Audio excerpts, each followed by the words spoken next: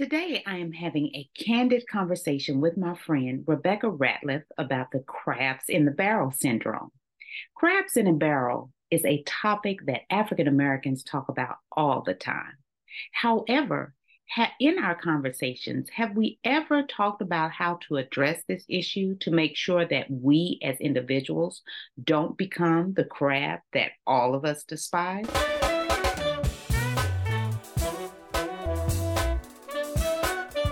Welcome to the Empowerment Zone with Ramona Houston, where we zone in on Black and Brown relations and our journey to empowering our communities. According to Rebecca, all of us must be conscientious and intentional about destroying this destructive behavior that harms so many people and replacing it with practices that actually uplift others. Rebecca is an international mediator and arbitrator with the Judicial Arbitration and Mediation Service, also called JAMS. And she's also the first African American non-lawyer ever to be invited to be on the JAMS panel of neutrals. Enjoy our conversation and see show notes for more information about Rebecca. As always, please subscribe to the Empowerment Zone podcast and give us a rating on Apple Podcast. Your support will ensure that we continue our journey in empowerment and impact. Thank you.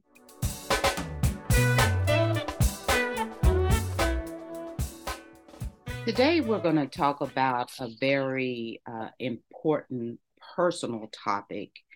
And we all know the necessity of having people who support our work. But it's also important that we know how to handle or manage people who don't support us. And so today we're going to cover what we call crabs in a basket. And we have our guest today is Rebecca Ratliff, who is all over the place. I mean, she is one of those dynamic women, and I'm looking forward to hearing her perspective on managing people who are opposed to you. I know in no matter what leadership position you have or what organization you're in, you're all about making an impact, but not everybody is on your team. And so we as leaders, we as people who are about empowerment and impact need to know how to manage the people who oppose us in a very personal way, not professionally, because professionally, it's okay to have different ideas and different perspectives. You know, that's what makes us great is when we're able to bring different people and different ideas into the conversation and come up with a goal that is beneficial to all. But it is something else when people are very personal about how they oppose you. So welcome to the Empowerment Zone, Rebecca. I've been trying to get Rebecca on the show for I don't know how long. And so I am excited about having her here today. How you doing? Thank you. I'm good, sis. Thank you so much. You know, I just respect the work that you do so much. And I'm really, really pleased and honored to be with you today. Thanks for having me. Well, I am so surprised about the topic that you chose, crabs in the barrel, because I was thinking all these things you could, talk about. Knowing me the way you do. Yeah, international affairs, HBCU impact. I just thought you were going to cover one of those professional topics, but this is a topic we haven't covered on the Empowerment Zone, so I'm glad to have you. Thank you. Thank you. Glad to be here. I'll cover all that stuff. It's all relevant. Well, that sounds good. That sounds good. And I must say the invitation is open. So if you want to come back and just talk about each one of those topics in a separate setting, I'm open to that as well. It would be great to have you back because you have such a dynamic impact on our community and our world. So can you tell me a little bit about your background and, what is your personal and professional journey? Thank you for that. So I describe myself as a little girl from Maywood, Illinois, which is a western suburb of Chicago. And my parents, my dad was a pastor and my mom was a nurse. So I come from a background of service, and the demonstration of love. There's a song, "Love is Something You Do," Mm-hmm. and showing love and respect, and a display of service to our fellow human beings is something that you do. And so I was raised in that environment and in that reality, and went to the University of Illinois, got my psychology degree, University of Illinois at Urbana, and actually fell into the insurance industry. I have a psych degree, and most people in the insurance industry will tell you that it happened by accident. Now we're being a little more intentional. I'm in the industry or industry adjacent now, 32 years, and I had a very robust career as a commercial claims professional in insurance. Started out at CNA Insurance, and then just went through. And my last 10 years was with Chubb, which is the second largest insurance entity in the world. And I reinvented myself. In 2016 I left Chubb. Chubb had been acquired, and things were starting to change. So I started my own mediation, arbitration, and consulting firm. And it was because a mentor of mine said, "You are working beneath your skill sets. You're doing great work as a claims professional, going to mediations." I handled cases in a variety of subject matter areas all over the United States, almost all 50 states, and internationally. I handled claims. So those are claims loss matters, is when something finally happens. You pay your premium, and I'm a liability claims professional. So all over the world, when accidents or something happen, it could be, again, a variety of subject matter areas: medical malpractice or commercial premises liability, which might be a slip and fall, something as simple as a slip and fall, which ends in catastrophic injury, or it could be a shooting. So I handled municipal cases, nursing home cases, products, auto and trucking. I think I said medical malpractice. Doctors do actually leave instruments in or foreign objects in people. They don't mean to, but it happens. So I've seen just about anything liability, again, including municipal liability. I've handled also some real estate cases. So I have a really nice bucket of expertise in subject matters. And that is what enables me to preside over these cases in mediation and arbitration now. I am a civil and domestic mediator and arbitrator. Domestic means family, but I prefer the civil cases, which is more related to the insurance work that I did. That's civil cases, not criminal. And it's when something happens, I was the investigator, evaluator, negotiator. That's the simplest way to describe what a claims professional does.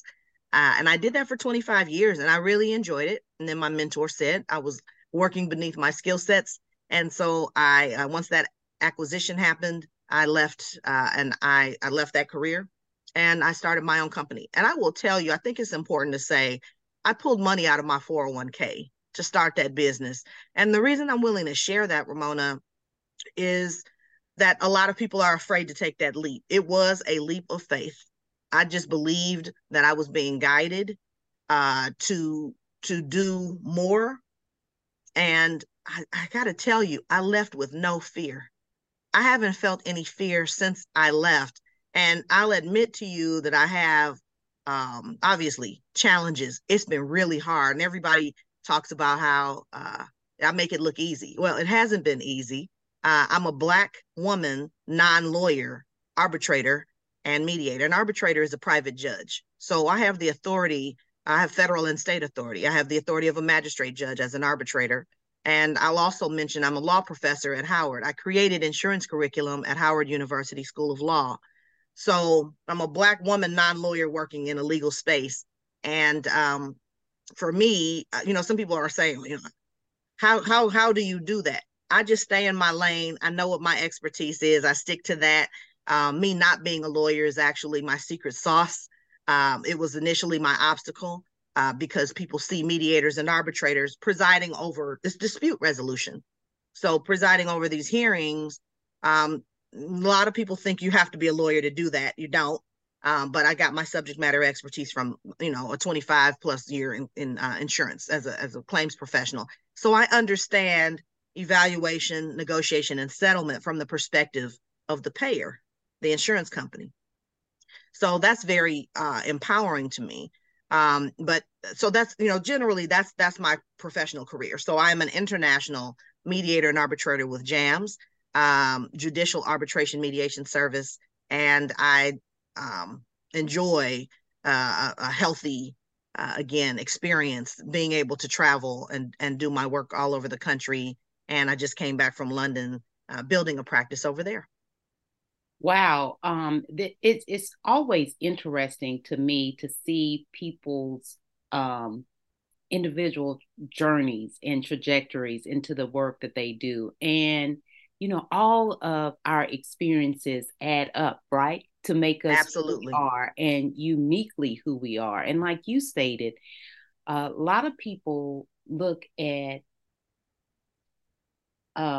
different aspects of ourselves as a handicap, when actually it can be very much an opportunity and very much empowering.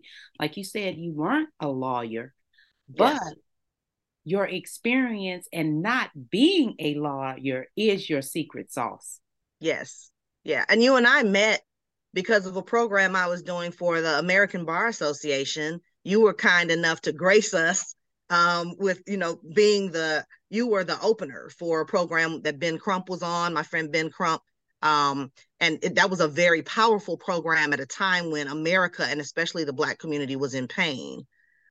So thank you for all the contributions that you make in this space. Thank you very much. So let's talk about this topic you chose. I'm really curious. How did you even come to determining that you wanted to talk about crabs in a basket? That's one. And then secondly, let's begin. Let's make this first. How do you define crabs in a basket? That's easy. Okay, so we grow up and we hear a lot of these sayings and analogies, and can't always picture what it means. Like in the context that it's given, we understand that it probably means holding somebody back, but I'll tell you, I went on YouTube and I looked up crabs in a barrel or crabs in a basket, and I saw that they actually do pull each other down. Once, there's all these crabs in this basket, and there's this one really ambitious that starts climbing and gets all the way to the top, to the rim of the basket, about to get out, and the other crabs pull that one back down. But I had to see it in action. I just couldn't believe that actually does happen. But we know that animals are very intelligent. We know, we can see what dolphins can do and dogs, and so what they can learn, and so it's obviously, I was going to say obviously a learned behavior. I don't know if it's learned or if it's innate in crabs, but that's what they do. And it is one of the things that makes me most, I was going to say most embarrassed, but it makes me sad about our magnificent culture, all the talent that we have. We could be so much further ahead economically. Now, I know that we have been intentionally left behind economically, and we can talk about that a little bit too. But there are things that we can do in our community to support one another. I'm really proud of the new Black Wall Street here in Atlanta. But there's so much more that we can do to elevate and amplify the work and the messages in our community. And so many times it doesn't happen because either we're afraid that they'll think we're in cahoots. And I say, absolutely, we're in cahoots. If there's somebody credible, yeah, I'm in cahoots with my brother and sister. And let me say this too, because I'm sure in your research, race is a social construct. There's no such thing as race. There's the human race, and then there's their cultures, and you can probably define it better than I can because of your work and your knowledge and history. But we tend to, because race is a social construct and we're kept behind and left behind, We move the needle forward while other people are moving up, is actually a quote that I recently got from a colleague. So I'll give Eugene Mitchell his his I don't know if that's in his book, and I don't want to plagiarize his point, so I'll give him the credit for it. But we tend to focus on the wrong things. We are so intelligent and talented. We taught white people how to do business. We were the blacksmiths. We built these cities. The world was built on the backs of Black people, Black and brown people. But we have forgotten who we are. And I think that there's jealousy. I think there's the trauma from slavery, where we were pitted against one another, the light skin, the Blue Vein Society, and all those mechanisms that were in place to keep us separated from one another emotionally and psychologically. There's that. Again, there's the fear of how we'll be perceived if we're helping Black people. And of course, around the world, the Black and brown experience is different depending on what culture you're in. So all of those things, I think, have come together to keep us apart. And we have to be deliberate. We're talking a lot about DEI, diversity, equity, inclusion, and allyship, but we're throwing these terms around. And one of the things that I've been published to say is ally is a noun in the dictionary, but in this context, it's a verb. Ally is a verb. Again, love is something you do. Mm-hmm. Jesus died for us because he loved us. He did something. It wasn't, walking around saying, I love you. We say a lot of things, we call each other brothers and sisters, but we don't act like brothers and sisters. And that is harmful to our next generations, which I know we'll talk about as well. But again, that's why I just can't tell you how proud I am of the relationship that you and I have, because we are always looking for opportunities to amplify each other, to our messages, to elevate one another. If I see an opportunity, I'm looking in my Rolodex, which we don't say anymore. My choice is always Black or brown people first. We want, when we use each other's services, we want those brothers and sisters, I'll say it, our brothers and sisters, we want them to be, I'll say qualified, although I think qualified is code, because that's how they kind of keep us out of stuff. But we want them to do good work. We don't want to put our names, behind people who are not going to show up. Mm-hmm. But at the same time, we have to understand that our counterparts get elevated and promoted based on potential, while for us, it's performance. Mm-hmm. And we have to combat that from the inside. Man, you covered so much. I don't even know where to start. I'm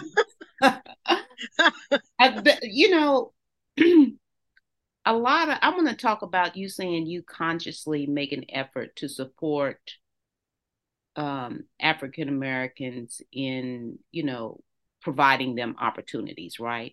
Yes. Some people would consider that biased, right?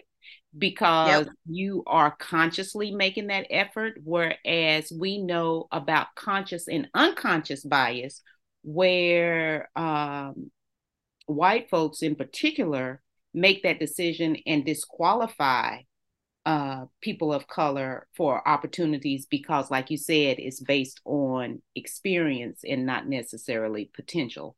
So what is your argument? How do you support your desire or your intentionality about supporting African Americans and providing opportunities for them in various spaces that you are in? That's easy, unapologetically.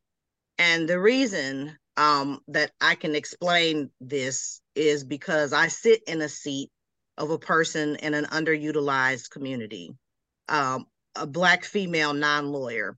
So, the point that I was making previously, excuse me, was that, of course, we want to make sure that the people that we push forward can do the job. So we want to consider people who are a solution to a business need first and foremost. They got to be able to do what it is we're putting them forward to do, but they also need to be from underutilized communities. Mm-hmm. So okay, so let me say this too. It is a very conscious bias. Yep, there's unconscious bias and there's conscious bias, which people aren't talking about because they don't want to admit to it. So let me explain how I get around that.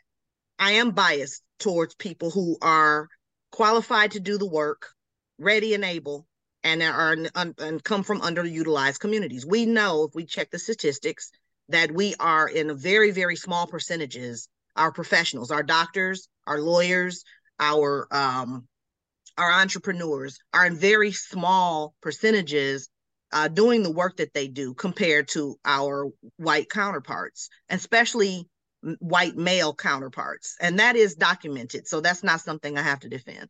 The great Cornel West, Dr. Cornel West at Harvard, talks about, I don't know if he puts it in the context of, people arguing reverse racism, but I'll just pretty much share his view. When people, I see it as people alleging reverse racism, Black people can't be racist. And the reason is you have to have, according to Dr. West, prejudice, which we all have against something. It could be tattoos or, men with earrings or whatever. Prejudice plus power plus privilege. Black people don't have all that. So I can promote people from underutilized communities who are a solution to a business need unapologetically. I don't apologize for putting my people forward that I know can do the work. Nobody accuses white people of helping white people when they put their colleagues forward. So that's how that's the conversation I'm willing to have. And because I'm a dispute resolution professional with a psychology degree and a risk management professional of over 3 decades, I can make that argument very well. Because when I started in my career, there was barely anybody that looked like me, because a claims professional is the person with the company pocketbook. So there were very, very few Rebecca Ratliffs, and there still are. Mm-hmm. Thank you for that explanation. That's how people end up misinterpreting what affirmative action is about. That's right. It's not just getting people of color in the space. These people are well qualified, ready, and able, as you stated, yep, but are not getting the opportunities. And you're consciously saying, I want to create opportunities for African Americans and other people of color in order that they can be in these spaces. That's right. You cannot be in these spaces if the doors are closed and there's no one advocating for you. That's it. And affirmative action. So given the new Supreme Court decision, there's a lot evolving and people are still trying to figure out what it means. And by no means am I an affirmative action guru, but I will say this: affirmative action was always remedial. It was designed to make up for the gaps. Again, equitable inclusion. That's what affirmative action was about. Mm-hmm. And so as this topic is evolving, I am having a lot of conversations around, I'm a law school professor at Howard. So there are a lot of conversations about how it will affect the education world and the employment world. And again, those analyses are still evolving. So I won't even go into that, but it was always remedial for the reasons that you've given and that we've stated here. We typically are left out and not equitably included in opportunities. There's one of the things I say is diversity, just to try to break it down for people who are trying to understand why it's a movement. Diversity is the recipe. Inclusion is adding ingredients to enhance the flavor. Mm-hmm. Equity is the veggie option. Mm-hmm. And belonging is inviting people to eat. Mm-hmm. Mm-hmm. Mm-hmm. So, whatever it is. So it's allowing people not just to be in the room, but to be at the table and actually to eat. That's what DEI and now belonging is all about. And that is a direct quote from me. I have published that several times now, but it's people want to know why we're fighting so hard for the same rights and equitable inclusion that other, sectors are getting mm-hmm. without having to fight for it. It's just so basic, really. So it's, there is, I see the book Caste behind you on your bookshelf. Mm-hmm. Yeah. We are still dealing with class and caste system. hmm hmm I love that analogy that you made. It's very simplistic and visual where people can understand it versus these long definitions that we have about DEI and Mm-hmm. B.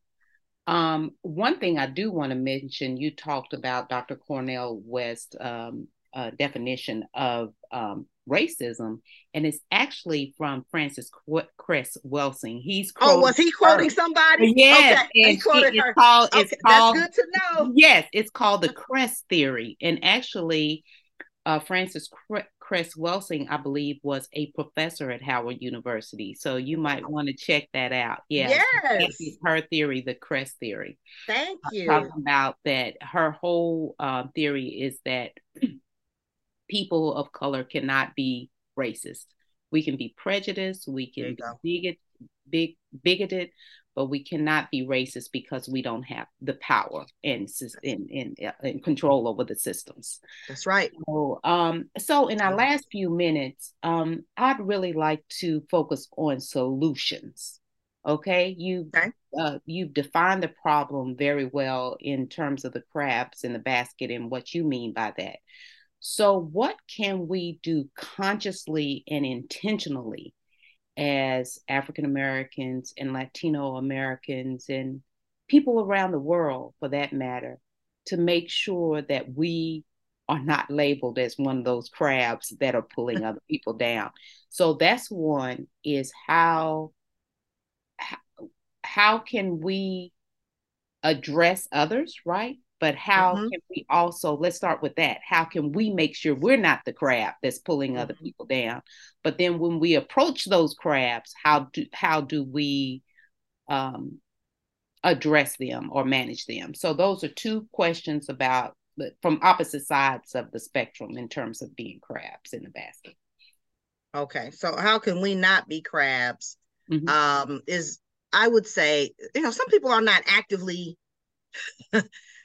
doing the pulling, but sometimes you're part of the base that they're climbing on to Mm-hmm. pull others down. Mm-hmm. So I will say silence is complicit. Mm-hmm. That's Some good. people, there's a saying, if you don't stand for something, you'll fall for anything. And I obviously I teach personality styles, because as a negotiator and as a person who facilitates negotiations, it's important for me to understand what I'm looking at in a room. When people come before me, I need to know what their motivations are. But I will tell you, being silent and doing nothing, everybody is not going to have a podcast. Everybody is not going to go outside and march. I understand that. Can you give $5 to the effort? Is there something you can do in a movement Mm-hmm. to show solidarity? Is there something you can do other than sitting in the dark at home and being quiet, feeling like, well, it's not effectively direct, it's not directly affecting me, because one day it will. Mm-hmm. We can see now that our rights are being dialed back. And it's just one thing, it's going to be one thing after another if we don't stand up. And, we hear people say, and I have to say this, and I know sometimes my opinions can be unpopular, but I'm willing to say it. And it's not because I think I'm right. My goal is not to be right. My goal is to be heard. And if, people are processing what I say and it causes them to think, then that's what I want. So we again, we'll say, I almost lost my thought. We'll say, it doesn't affect me. But I actually did lose my thought. But Dr. King says, and I'm sure this isn't a direct wording, but injustice anywhere is a threat to justice That's everywhere. it. That's the quote. That's the quote. Okay. So, we have to, oh, I know what it was. Sometimes we're talking to people even about voting, and people are complacent or whatever it is. I don't claim to always know where people are coming from when they have certain philosophies or say certain things. So I'll relinquish my need to know. But people say, well, at least, and I'm like, when we start with that as a sentence, that means that we're settling for the minimum whatever. Mm-hmm. I hate to hear people start out by saying, well, at least, and I'm like, that's you letting yourself off the hook. Mm-hmm. We have to, our next generation, we've been through this COVID pandemic, which is now endemic. It was, so a pandemic. I had to look up the word pandemic. If I hear something I didn't know, and we've had them before, but I never had my attention like COVID did. It's an epidemic that happens all over the world. That's why it's a pandemic. And now it's endemic, which means it's like the flu, they're telling us. Again, I'm not a medical professional, but I'm going by what I've heard from some very credible sources. So it's in our society now, like the flu, and the boosters will continue coming because of the different strains. So, we settle, when we have all gone, the human condition has changed forever. We are all, and I'm in front of the human condition all the time as a mediator. That's, I'm seeing people in their human condition. And, my message, I guess, is to, for us to be willing to stand up and speak up, to be safe, but not to be silent. Mm-hmm. Because again, silence is complicit. So how not to be a crab? Because you might not be a pulling crab, but you can still be a crab. And then go ahead. The second part. No. Go ahead. Oh, okay. So the second part of your question was what we can do. Mm-hmm. Actively do is, I think it's kind of in the same message. Do something. Mm-hmm. Mm-hmm. Do something to help others. Do something to help others. Do something to manage. And I'm the founder of HBCU Impact. Impact stands for Insurance Mentoring Program, Advanced Career Track. So specifically in the insurance risk management, financial services, and legal space, I'm actively, along with other colleagues in the industry, going after students at historically Black colleges and universities to attract them to the insurance risk management, and financial fields and law. Because there are so many. Insurance is the industry that was hiring people during the COVID pandemic. Mm-hmm. Insurance is the global recession-proof staple that supports everything that moves. That's a quote from me. Insurance isn't going anywhere. Everything, personally, professionally, insurance touches everything. So there are career opportunities for students coming out of college and for people in the middle of their career or looking for career change. There are opportunities in the insurance and risk management industry. So I am actively running a nonprofit where we have programming that is now actually we're going global. We have programming that is designed to share internship opportunities and employment opportunities for Black and Brown students so that they can be in this industry that touches absolutely everything. So yeah, we're relevant to everything. Yeah, I like that example of, hey, I figured out how I can be of service in my space. And that's right. Through HBCU Impact. So the second part of that question is, mm-hmm. What do you do when you experience a crab? How do we manage crabs as the professionals and in our own, personal lives? So that's a two-part question in and of itself, because in my personal life, I talk to people differently than I do in my professional life. Correct. Yep. In both worlds, I don't have to be right. It's not about me being right. It comes, everything that we say, think about how we behave comes from perspectives and, our experience on the inside. You can't unsee and unhear experiences. So I respect that people have their opinion. So I've had one time somebody said to me, well, I mean, that's your opinion and I have my opinion. You have to respect my opinion. And I said, no, I have to respect your right to have an opinion. I don't have to respect your opinion. And I'm very obviously intentional with words because I'm a mediator, and it's important that my messaging be very, very accurate and very specific so people understand what I'm saying. And I have to listen very well to make sure what is said is what is being heard. So I'm a very specific communicator, which can be very frustrating to people. And I'm sure they think that I'm trying to be right. I'm not trying to be right. So in my personal life, the way I have that conversation is, I ask them to think about what they're saying. I may because I'm hopefully in a safe space in a relationship, I can maybe try to break down, try to analyze what they're saying, try to drill down is maybe a better way to say it than break down. But you can't say, Ramona, professionally or personally, you can't say the right thing to the wrong person, and you can't say the wrong thing to the right person. So first of all, I'm aware at all times of who I'm talking to, and whether they can even receive a conversation for me, because I feel like if we're gonna have the conversation, let's have the conversation. And I'm not, all my friends know if you come to me, I'm gonna tell you what I think. I acknowledge it's still just what I think. And you can eat the gold and spit out the rocks, as my brother would say. Eat the meat and spit out the bones. So I'm not offended when people don't agree with me, because I'm not the solution to everything. I'm comfortable. I'm clear on that, and I'm comfortable with that.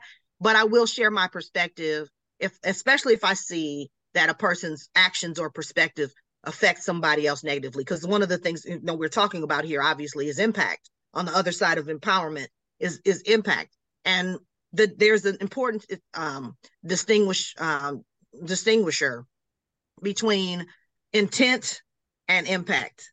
We know that microaggressions, that people experience aren't, they usually come from implicit bias. They come from unconscious bias. But the impact can be very, very, very profound, and small cuts become deep wounds. So in that context, it's important for me to say something if I see something. So if in my professional environment, I try to make suggestions to people rather than trying to tell them what to do. People don't receive that very well. If you try to tell people what to do, a lot of people, they want to know, but they don't want to be taught. So you have to be, use a little savvy. And I have a psych degree, so I understand the psychology of communication and negotiation. And so I use my skill sets in every interaction that I have, even with my son, because people are in different stages and phases of a day, or in their life, or in their levels of understanding, or in their faith walk. So I try not to, I'm sure I don't get it right every time, but I try not to impose myself, but I try to offer something of value for people to think about. And that's personally and professionally. I feel like that's my responsibility. It's not my responsibility to fix people. Those are great suggestions, from the side of the personal side of what you can do. And you said do something. And then secondly, how you address challenges with other people. I love the idea about not being condescending, but just making a suggestion. Yes. And you have to know the people that you approach and how to approach them. So yes. I think those are great suggestions. Thank you.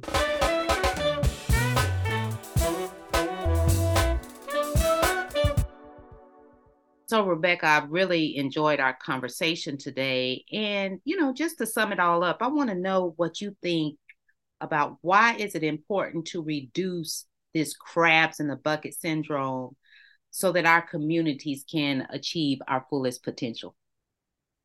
So, okay, thank you, Ramona, for that. First, let me say, I feel like I think I've said it before, we are the most magnificent people on the face of the earth. We were kings and queens. We built most of what people see. We were the first doctors and mathematicians. We have a history that supports what I'm about to say. Again, earlier I said, do something positive, do something in service, do something for other people. And I also feel like it's important when you decide what you will do, choose discerningly. There's nothing wrong with being discerning about who you engage. That's important as well, because what you're not trying to do is add crabs to the basket by embracing the wrong people. So you do want to, there is such a thing as that, and we want to be careful. But when you decide to sow seed, sow it generously, and don't worry about getting it back from that person, because I really do believe my life is an example of the law of retribution. If you sow sparingly, you will reap sparingly. But if you sow generously, you will receive generously. And for many of us, this is reaping season. So what I would really encourage people to do is to sow generously, and don't worry about getting it back from that person, because you will get good seed back. And so that's something that we have to stop, worrying about is, will we get it back, or doing something in the expectation of getting it back. It probably won't come from that person. But one of the examples that I give a lot when we're talking about giving and not being jealous of one another, and understanding where the trauma has impacted us as a people because of our history. One of the examples I give is the story of the Israelites, leaving Egypt. It's like a couple days worth of journey, like, a few miles. And it would have taken them, just a few days, but it took them 40 years because you can't move towards freedom with a slave mentality. Mm-hmm. And so that's what we're fighting. And you may have heard me say that before. That is something that we are constantly fighting. So, in order to reduce the number of crabs in the basket, don't be one yourself. And understand that what is intended for you, if you're finding your purpose, if you're walking in your purpose, because you and I have talked about that. We wake up and we get our minds ready so that we can go into the day and live our purpose. And there's nothing more powerful than that. My name, Rebecca, means the Hebrew spelling of my name, which is what my parents gave me. It means peacemaker, which is what a mediator is. Mm-hmm, mm-hmm. So you tell me that that's not living a person's purpose, having found. So I feel even through the challenges that I go through, that I'm right where I'm supposed to be doing what I'm supposed to do. And I think there's nothing more powerful than that. So, in bullet points, I guess it would be do something for somebody else, and sow generously and live your purpose.